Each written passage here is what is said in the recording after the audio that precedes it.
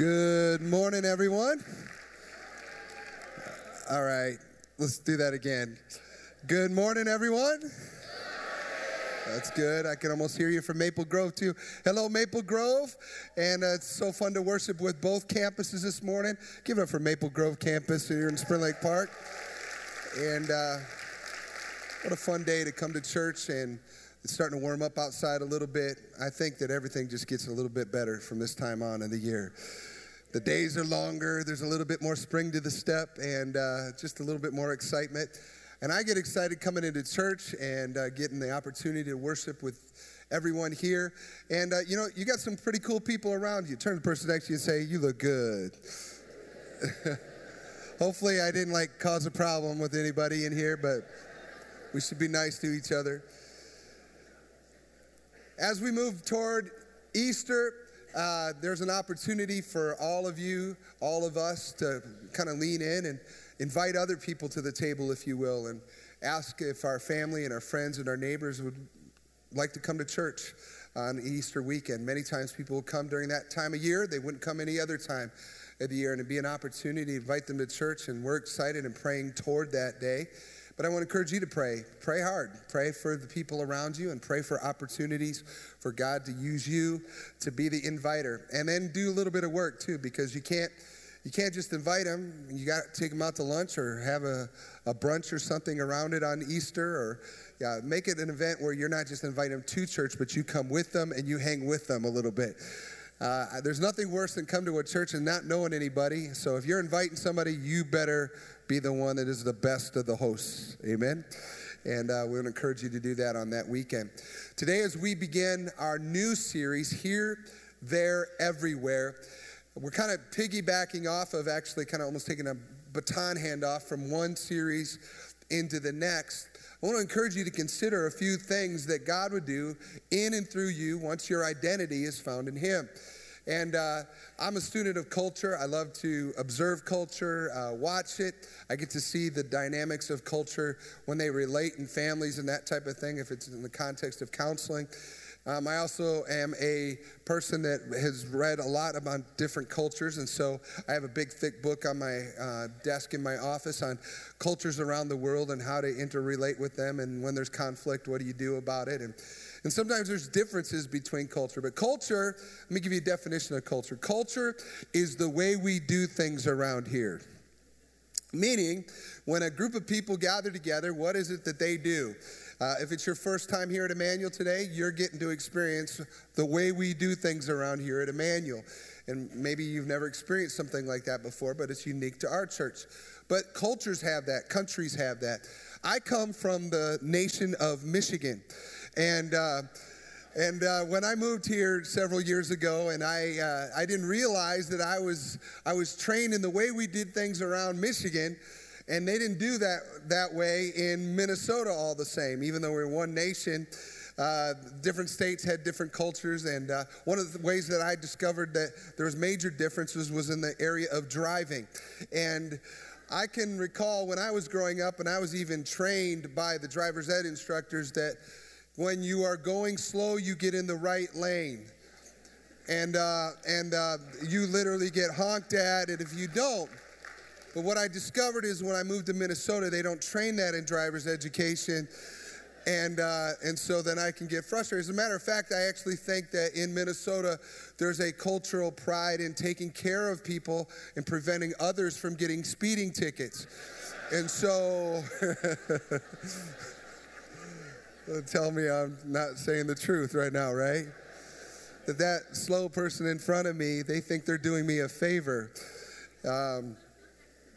Cultures. Families have cultures. The way your family fought and the way someone else's family fights could be different. I know when I've done premarital counseling and marriage counseling, that our families of origin are often different and they fight different ways. Cultures also have dynamics related to the weather. So warm weather cultures that are kind of steeped in warmer weather, relate to each other different than cold weather. Warm weather, they're kind of more expressive. They're a little bit more exuberant. They like to hug, kiss, that kind of thing. And we've got a number of Puerto Ricans in our church, and even many people from our Hispanic ministry. They're much more expressive. I love it, and they see what I'm saying. That's all I need to say right there. They're expressing themselves. In Maple Grove, if you didn't hear it, I heard some cheers going up from our Hispanic ministry here in the church. And then cold weather cultures are a little bit more insulated. And so there's like a 2-foot rule between you and the person around you. Let's not get too expressive. And one of the great cold weather cultures is Scandinavia. And the Scandinavian culture has a big impact on the state of Minnesota. And so in one of the early waves of immigration, and because the United States is a melting pot, people came over the seas, and Scandinavians loved Minnesota, and they landed here, and they put a major stamp on the culture of the way we do things around here. And if you're from outside Minnesota, you probably notice it. You notice the distinctions.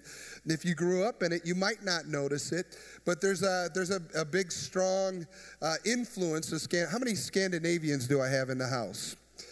Now, see that I want you to notice the difference right there between the small hand number of Hispanic ministry that shouted. And I said, how many of you Scandinavians? And nobody shouted. Everybody raised their hand. Right there is the distinction between cultures. It's blatant. It's right there. So I was studying recently, and I was looking into Scandinavian cultural distinctives, and there was a book that I ran across that has kind of a rule of Yanti, it's called. And it's based on a novel that was written by the Norwegian author Axel Sandemose. In his novel, A Fugitive Crosses His Tracks here.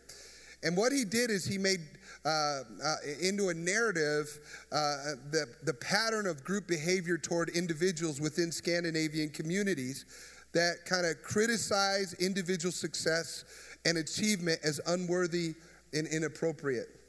And so I want you to hear some of the things that were out of the rules of Yanti, or rules of Janti, however you want to say it, Yanti, Janti. First one is this, and this is what little kids were taught, not maybe with these words, but these are kind of the pressures. Do not think you are anything special. Do not think you are as important as we are. Do not think that you are wiser than we are. This is getting depressing, right? Fourth, do not fool yourself into thinking you are better than we are. Fifth, do not think you know more than we do. Sixth, do not think you are more than we are. Seventh, do not think that you are good at anything. Eighth, do not laugh at us. It's just dramatic pause. 9, do not think anyone cares about you. And 10th, do not think you can teach us anything. Now, the interesting thing about the rules of Yanti is that they play out in different ways with families and kids as they grow up. The pressure to not stand out, the pressure to not be too bold, and to not brag, and to not stand out in any way. The pressure could be on children, for example, so strongly that you could be the best at something, but you could never say it. You can never share it. In fact, you could be like a world-renowned pianist, and if someone were to ask you that didn't know you, do you play the piano? You would say, yeah, I play a little. Because you didn't want to brag and say. And so that culture has a way of impacting people. Now, there's some elements of that culture that hold whole societies together. It keeps things stable. People don't take a lot of risks in that. But there are some truth in that we should not be prideful. Philippians 2:3, do nothing out of selfish ambition or vain conceit. Rather, in humility, value others above yourselves. But the law of Yanti takes it to crazy false humility limits. And it's what I would call worm theology, where it levels people off so no one feels like rising above anyone else. The Japanese have a saying that actually fits into this, and they say that the nail that sticks out is pounded down. In other words, don't stick out, don't stand out, don't be anything different than anyone else. And culture, now I'm not talking just about Scandinavian culture now, but I'm saying cultures that are around us in general, can pound people down to put them in their place, to keep them from stepping out, make them feel like they are junk until they question their value to others and even to God. In a spiritual sense, it can have a drastic impact on our lives. It can have the appearance of humility, but it can be pride. It can be passive rather than active faith, a sluggishness that is difficult to overcome, a uniformity rather than true unity that develops in us. It can be stifling to courageous leadership.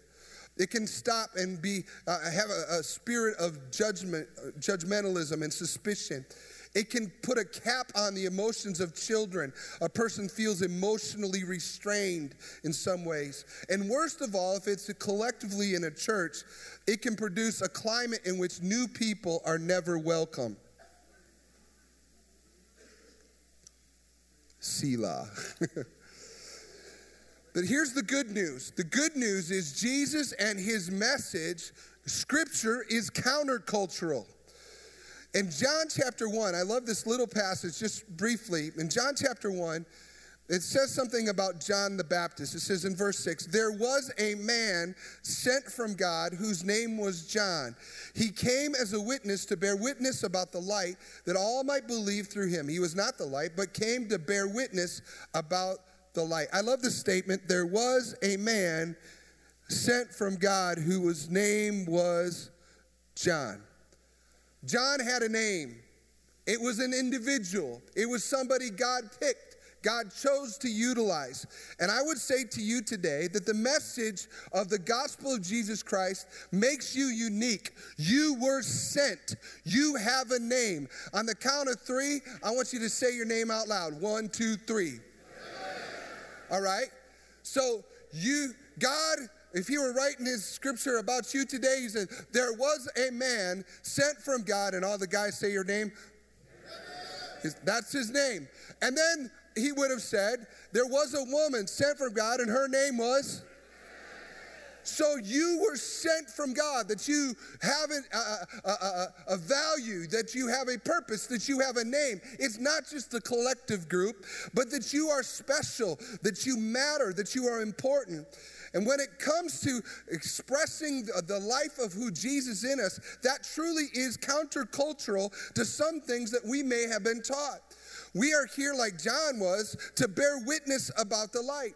And we can learn the truth of what Ephesians 2:10 says, for we are God's masterpiece. He has created us anew in Christ Jesus so we can do good things that he planned for us long ago. There are no mistakes in who God sends. No one is irrelevant or just a number or a lost cause. You truly matter. Turn to the person next to you and say, you matter. You really do. I love what Mark Twain said. He said that the 2 most important days in your life are the day that you were born and the day that you find out why. There's something about the electric moment when you realize you're just not bumping along with no purpose to your life, but that you actually have a destiny, a purpose to you. And if all of the voices of your life have said otherwise, and they've kind of pushed you down or tried to make you conform to everything else, and they've kind of shut down the destiny inside of you, you might even hear the words that I'm saying and go, yep, that's for somebody else in the room. But I have news for you. When Jesus looks at the room, which he is right now, and you can see the big old eyeball in the ceiling looking down at you, if he looks at the room, he doesn't just see a crowd, he sees you. He notices you and he cares about you. You are significant. You matter. You're significant. You're not a salvage material. You have purpose. If you don't have that purpose, what does Proverbs 29:18 say? Where there is no prophetic vision, the people cast off restraint. Other versions will say they perish. They give up. They lose heart. People without purpose stop disciplining themselves. They kind of have nothing to shoot for. They have no motivation. They consider themselves to be irrelevant, and they reject opportunities because they don't want to fail. But Philippians 4:13 says, I can do everything through Christ who gives me strength. And we can miss the power of small, everyday choices if we're in a mode where we don't recognize who we are. Parents, every moment of every day matters to your children. It's not just the one time that you got them the perfect Christmas gift that's going to shape them. It's every morning when you try to get them out of bed. Can I get a witness to that? And you're walking alongside them. And there are barriers to you remembering your purpose.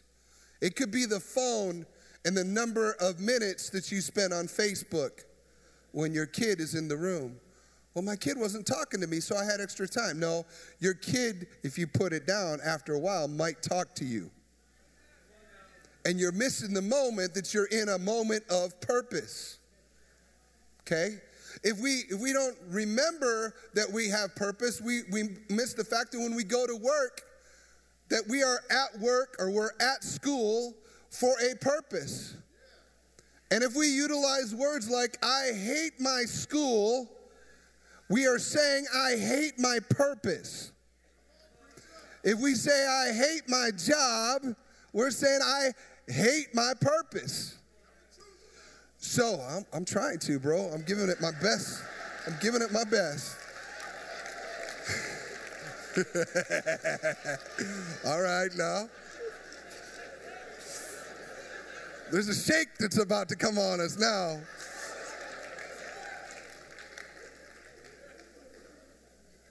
Tedious, non-spiritual activity is connected to God's kingdom supplying hope to the people and the communities that he's called us to live in. You are not just on purpose when you come to church. Your life has a purpose. And when it comes to our purpose, our reason for living and what he's called us to do, Jesus declares a very clear purpose. And I want you to look with me today at Matthew chapter 5. You got your Bibles, go ahead and open up. Matthew chapter 5. It's one of the greatest sermons ever preached. It's the Sermon on the Mount. And Jesus, of course, is talking about all the blessed people. Blessed are you if you do this. Blessed are you if you do that.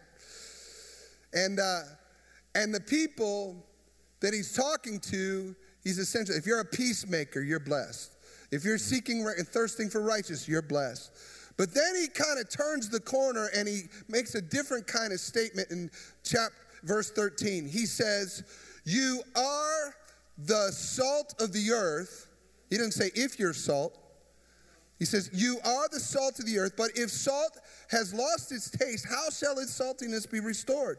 It is no longer good for anything except to be thrown down and trampled under people's feet. Now, in this little passage here, I'll go to light in just a moment, but there are two metaphors that Jesus says to parallel us. In a sense, he's saying, you are this. And it's a metaphor, and the first one is salt. And salt was a preservative. And preservatives were really important. It wasn't about the flavor. It wasn't about melting the snow in the driveway. I got a glove on here, and I have a fridge. How many are thankful for your refrigerator? I know I am. Thank you, Jesus. Steve's Appliances up on Highway 10 said that we could have this for the weekend. And I said, I'll even say your name if you let me use that fridge. So I just did. And by the way, it's plugged in because I went and got some T-bone steaks this morning from Cub that I intend to cook later on. I wanted to keep them cool. So I got a T-bone here. And this steak, how many of you miss grill season? You know what I'm saying? It's like the best time of year. Some of you, like, your mouth is starting to water, isn't it? Let's just tell the truth. Now, here's the thing. In Jesus' day, he had a reality that we don't currently have. And that is, if they had meat, and that meat, if they didn't eat it right away when they killed the cow, this meat, if it's left outside, what would happen to it? Ooh, somebody said maggots. Let's say that with emphasis. Maggots. The the meat would, not do so well, right? And it would smell and you wouldn't want to eat it. So what they would do is they would pack meat in salt. And salt became Jesus' day's refrigerator. And it would keep it from decaying. So when Jesus was looking at the people, he was saying, you are the refrigerator of the earth. Turn to the person next to you and say, you look like a fridge. I'm just kidding. I just got you in trouble. I'm so sorry. Oops.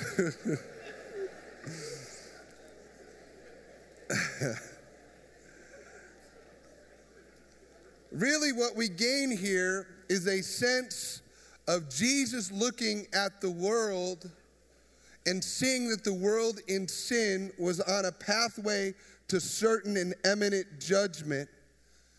And he knew between the moment they were in and the moment when they would be transformed, he needed salt to preserve them. And he needed the church eventually to preserve them. When Jesus left his disciples on the earth, he left them with his mission. And he said, I want you to go into Jerusalem, Judea, Samaria, and the ends of the earth. I'll talk about that passage a little bit later.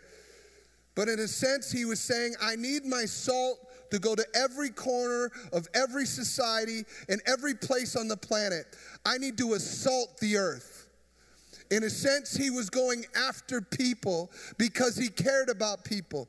Now, many of you might think that God is a God of judgment and somehow he's out there to hurt bad people.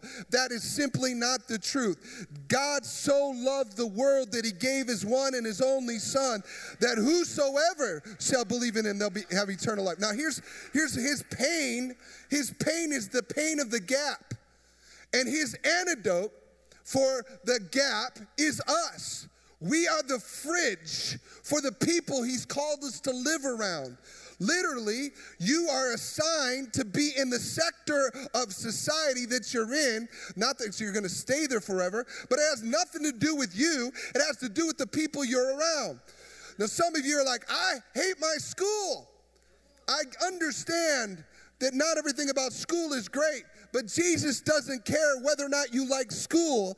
He cares about the friends around you that have no hope unless you're the salt sitting right next to them at school. He isn't as interested in worrying about the pleasure rating on whether or not you enjoy your job. Although I believe that God will help us find our place and he will take care of our needs. I think he's just as interested in the people that you work around, even when they're jerks. He cares about them because where would they be without the fridge that's sitting right next to them? You matter to the people around you. It's not just that you matter or that you're significant. It's that you're significant for Jesus' cause to the people around you. You matter to them, not just for yourself. It's not some kind of narcissist religion. Jesus isn't just interested in saving you. He cares about the world around you too. He's interested in your friends, your family. Some of you wish you weren't born into the family that you were born into, but the reality is, where would your family be without you? What hope do they have without you? Well, I'm the only one serving Jesus in my family. Thank you, Jesus, that there's some salt in that family. Instead of going, I'm lonely. The church is where you can come back around all the other refrigerators. And you can encourage yourself to go back and be what he's called you to be. You are the preserving factor in people's lives around you. And I would say today, it's okay to be salty. It's all right to be salty. Turn to the person next to you. It's okay to be salty. What do you mean salty? Well, my boys have informed me that salty means that you got a little bit of an attitude. But in church today, salty means you are Jesus' preservative to the world that is around you.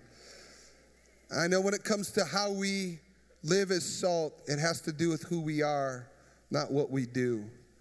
It has to do with, am I striving to know Jesus better? I'm not perfect, but am I taking sin and confronting it in my life? Am I attempting to live righteous? Am I praying for the people that are around me? You know, there are people that God has called you to be with around that nobody else in this church is around. You're the lone salt. And you are the lone person that is called to pray for the people that are in your life. You got to stay salty. Jesus said, but if salt has lost its taste, how shall its saltiness be restored? It is no longer good for anything except to be thrown out and trampled under people's feet. What chance do they have if you lose your saltiness? We need to remain salty. We need to keep our flavor too, I guess. You know, my wife, she loves chocolate-covered cherries, and I don't want those things to get too old and stale, so they have to be eaten. Amen. So that's how we take care of it. The second metaphor that Jesus used was light. Everybody said light. Verse 14 of Matthew 5, he goes on to say, you are the light of the world. A city set on a hill cannot be hidden, nor do people light a lamp and put it under a basket, but put it on a stand, and it gives light to all in the house. In the same way, let your light shine before others, so that they may see your good works and give glory to your Father who is in heaven. Darkness is a powerful force. It conceals things. The darker the room, the less you see. Have you ever bumped into something in the dark? How did that feel?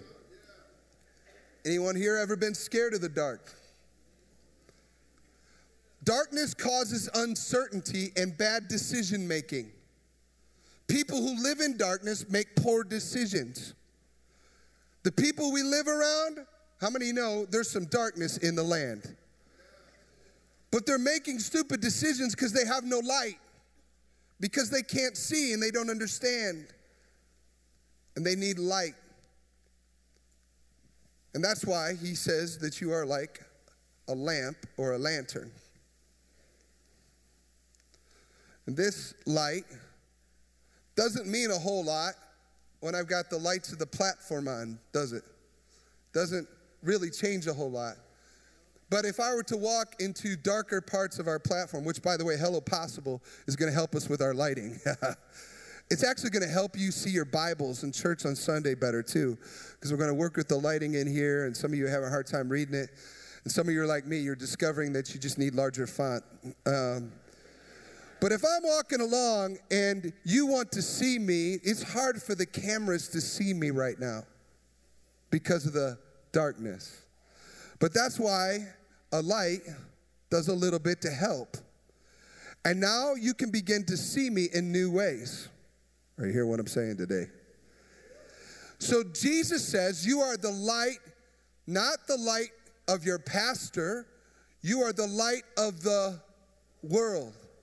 You are called to be the light in darkness. In other words, the value of the light isn't to the light. The value of the light is to the darkness. And Jesus is very simply saying, you're the light. He calls us the light of the world. Now, some of you are like, but we're not the light. Jesus is the light of the world. Well, let's make this really simple. Jesus in you equals the light to the world. Jesus calls us the light, not of the church, but the light of the world. And listen to me, in the age of political fires and people pointing fingers at everyone, anyone and everyone, we got the church pointing the finger at the church right now in the political sphere. He doesn't call us to shout at the darkness, point out how bad the darkness is, or protest against the darkness. You know what he calls us to do? Be the light. I'm asking you, church, to stop pointing out the darkness and start being the light. Shouting at the dark won't change anything. Shining your light in the darkness changes everything. Philippians chapter 2, verse 15 says, live clean, innocent lives as children of God, shining like bright lights in a world full of crooked and perverse people. You know, he says, don't hide it. I brought my trash can from my office. Jesus said, you don't want to put it under a bushel. You want to bring it out so it can be seen and noticed. So the question is, are we hiding it or are we letting it out? Let's go back to children's church with me today. This little light of mine, I'm gonna let it shine. This little light of mine, I'm gonna let it shine. This little light of mine, I'm gonna let it shine. Let it shine. Hide it under a bushel. I'm gonna let it. Hide it under a. All right. And then we could go on. Don't let Satan it out. I'm gonna, okay. There's a whole bunch of verses to that. The point, obviously, is this. Jesus says, let your light shine. Yours. Individual lights shine. Collectively, we become like a city set on a hill. Collectively, together, many lights make a big city. But a city with no lights has no light. We need to be who he's designed us to be in this generation. You don't need to be your pastor's light. You don't need to be like someone else. You need to be your own light in Jesus. And he's calling us to be light. So let me summarize this now. First of all, you matter. Everybody said you matter. Turn to the person next to you and say, you matter. Secondly, Jesus calls you to be what? Salt and. So if we're called to be salt and light, the question is when and where? When are we called to be salt and light? And where are we called to be salt and light? For Jesus, salt and light are a state of being, not a task to be checked off. So Jesus is not saying you need to witness to 5 people this week and that will count as being light. What he's saying is just be who I've designed you to be. I love what many people have quoted so often, that we must preach the gospel at all times, but what? If necessary, use words. I think sometimes it's necessary to use words, so don't let that be a cop-out. But we are to be the light, not in the future, not some day when we get holy, not when we get enough money in the bank account or we finally get married or when our kids graduate and we are done with that responsibility, not when everything is perfect and we move to the right neighborhood or when we're finally away from that place in darkness. No, we are to do it now. We are to be his salt and light in this moment, light in darkness. And when Jesus is talking to us, he's not talking future tense. He's talking you are. You are the salt of the earth. You are the light of the world. And essentially, he's not making it an option. The other things in Matthew chapter 5 and the Beatitudes, those were things that if you do this, you will be blessed. But this is not a negotiation. He says, you're my only hope. And I need you to be what I designed you to be right now. I'm just asking you, church, not as if you aren't light or that you aren't salt. You already are. What I'm asking you to do is hide it under a bushel, no. Let your light shine. I'm asking you to wake up and recognize today matters, and so does tomorrow, and the day after that, and every moment of your life, you make a difference because Jesus has assigned you to be his salt and his light. When Jesus left instructions with his followers, he said this in Acts chapter 1, verse 8. But you will receive power when the Holy Spirit comes upon you, and you will be my witnesses, telling people about me everywhere, in Jerusalem, throughout Judea, in Samaria, and to the ends of the earth. In other words, I'm going to send you outward. He said, I'm going to take you from Jerusalem through Judea into Samaria, which is like going from Spring Lake Park to Anoka to Elk River and then to Duluth, the ends of the earth. I'm just kidding. But he's saying it starts here.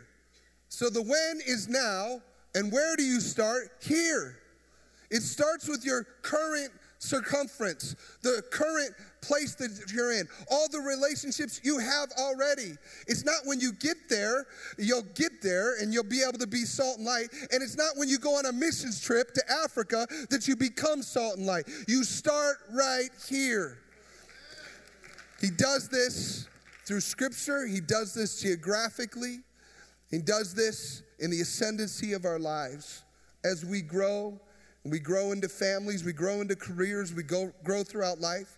What God does in us is meant to keep bubbling out to more and new people. Our careers move forward, our relationships, and even our resources are meant to be salt and light in those kind of circles.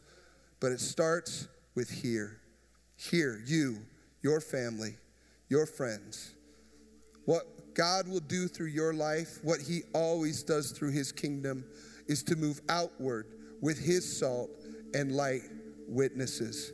Now, Jesus said that you'll be my witnesses. You know what I love about that? He didn't say you're going to go and argue with people about how they're wrong. He didn't say you're going to go and you're going to curse the darkness. He didn't say, I want you to go and tell all of America that it's all coming down. This place is going to hell in a handbasket. Let's move to Canada. You know what he said? You will be my witnesses. All a witness does is tell the truth of what they've seen. All they do is just say the truth. This is what Jesus is to me. This is who Jesus is to me. And you might be imposed. It might seem imposing. It might feel overwhelming. You're like, I'm not one of those kind of people. Pastor Nate, you yell a lot. You seem really bold with a microphone. And you might think, I could never speak from a platform. You may not be called to speak. And by the way, there's a whole lot of stuff that comes with that, where people judge and people look at you and people expect things of you. But it doesn't matter the stage of where you are, but it starts here. We're going to talk about here, there, and everywhere this series. It starts right here. And Jesus said, you're going to be my witnesses, but this is how you're going to be my witnesses. He's going to send his Spirit to empower us to do it. What did it say in Acts 1? But you will receive what? Power when the Holy Spirit comes upon you, and you will be my witnesses. Church, I'm just saying this. He never assigns us to do something that he doesn't give us the power to do.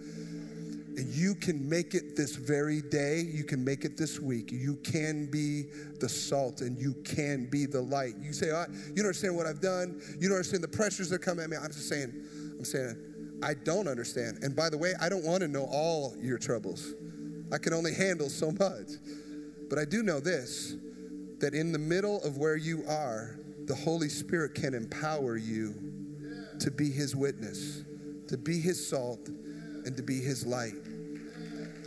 And if you are a person who has been raised in all kinds of baggage and voices in your life and people that have talked to you, maybe you were raised under the law of Yanti. I want you to hear me clearly that Jesus steps in and he cancels the lies and he sets prisoners free to not be afraid of sticking out, to not be afraid of being who he's designed you to be. If you will call and say, Holy Spirit, I need you.